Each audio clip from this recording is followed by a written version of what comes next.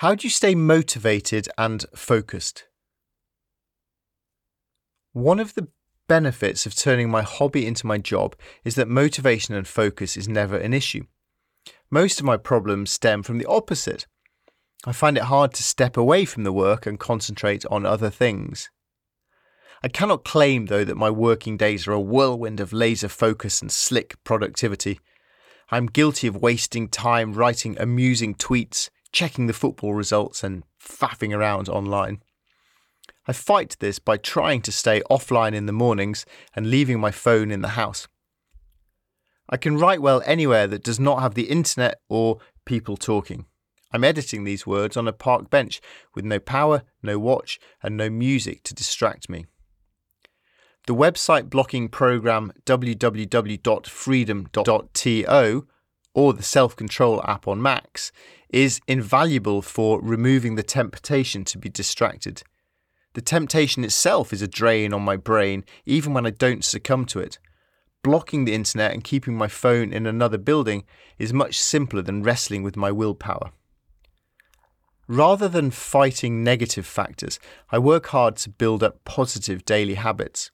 Once something is automated in my head, I don't need to have exhausting mental tussles with myself. I've used a habit calendar to help me write regularly, exercise regularly, and so on, ticking off each day's accomplishment and building up streaks of successful days.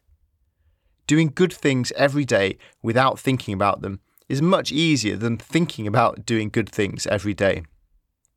I've never considered this before, but there is a type of pressure when working alone that is probably different from working in a company with many staff.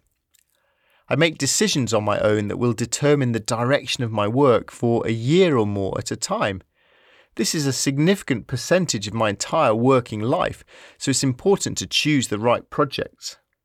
Not only must they hold my interest for that long, but they also must result in an output that interests others and earns enough money to be worthwhile. This is what separates a hobby from a job, after all. Should I go on this adventure or that one? Should I write this book or that one? Should I change the focus of my speaking work? Should I record another podcast series, even though I don't have a sponsor? It may pay off in future series, but it might just eat up time and money that I should allocate elsewhere. Once I commit to writing a book, I must then knuckle down to a year of slog, whilst also keeping an eye on current cash flow and paperwork. I can imagine that some people would not enjoy this jack-of-all-trades life.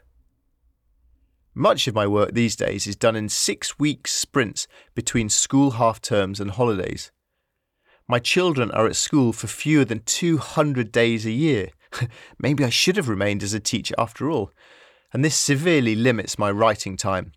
Chuck in weekends and I simply don't have enough time to indulge in anything less than full speed ahead work. I set myself false deadlines to get projects completed. With rare exceptions, I never allow a film edit to drift beyond Friday into next week. When I'm publishing a book, I impose strict deadlines to get the project finished. Almost invariably, this involves at least one night when I do not sleep at all. Foolhardy, perhaps, when I could just do it later at my leisure, but I respond well to pressure, even fake pressure. Pressure helps me get a lot of good work done quickly.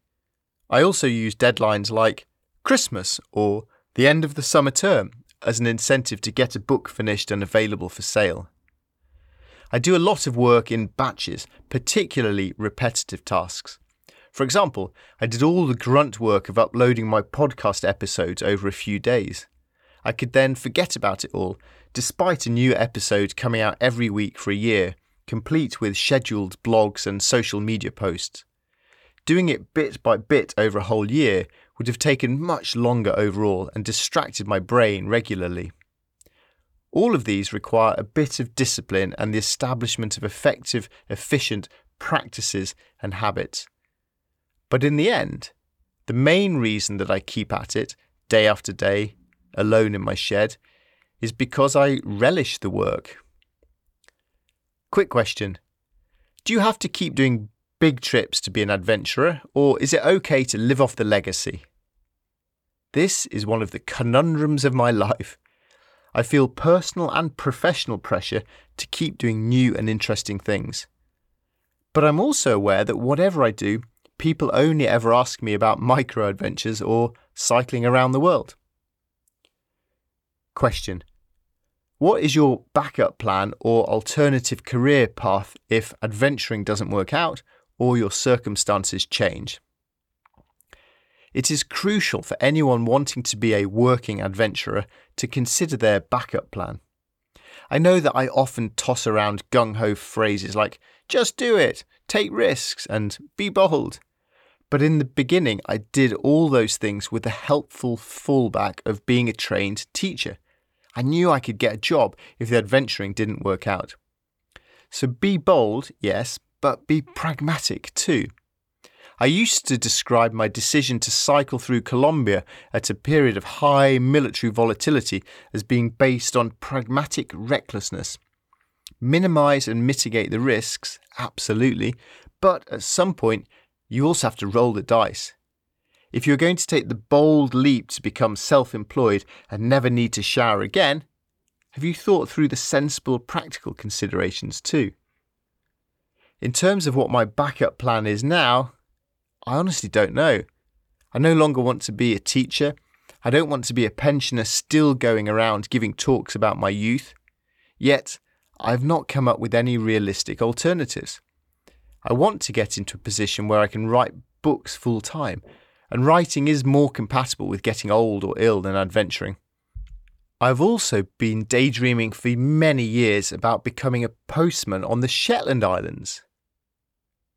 Question: what's the closest you've come to throwing in the towel? I've toyed twice with the idea of stopping the work I do and becoming a magazine editor.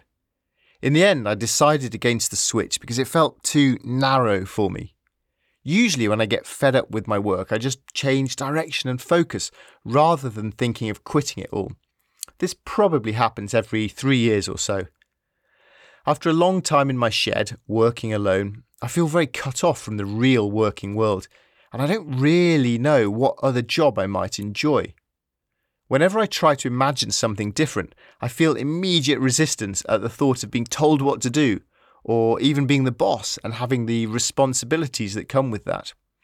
I think I'm destined to remain in my shed forever, evolving in isolation like Darwin's Galapagos finches until I'm extremely well adapted for this specific environment, but no other.